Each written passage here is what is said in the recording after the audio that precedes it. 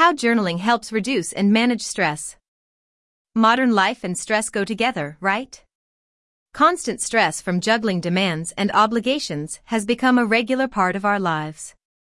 Some level of stress is okay, it keeps you motivated and growing as a person. But sometimes pressure can tip over into anxiety and lead to all sorts of problems, and you need to work out how best to deal with it. Journaling is an increasingly popular and effective way of managing your day-to-day stress levels. Here's how it works.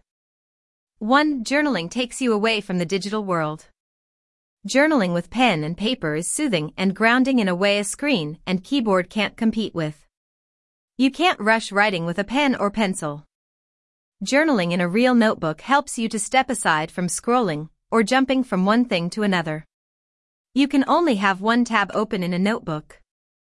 The physical act of writing or sketching uses your whole body to make marks, it's grounding.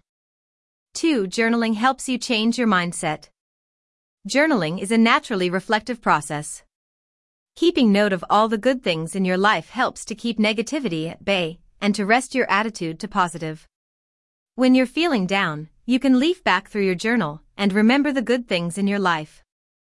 3. Journaling is instant stress relief. Writing down your frustrations, hopes, and fears can give you immediate emotional release. Instead of stewing about how other people have treated you, your journal gives you a safe space to download all your anger, hurt, and frustration. And having poured your feelings onto the page, you feel better. You might even get a different perspective on the situation. At the very least, the problems will not be swirling around in your head anymore. Journaling can be a great antidote to brooding. 4. Journaling can help you find the source of your stress. The act of writing in your journal can unleash a flood of unacknowledged feelings.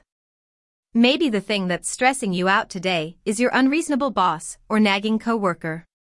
But perhaps you're reacting this way because they are triggering memories of people who have mistreated you in the past. Does your partner do something that reminds you of a past relationship?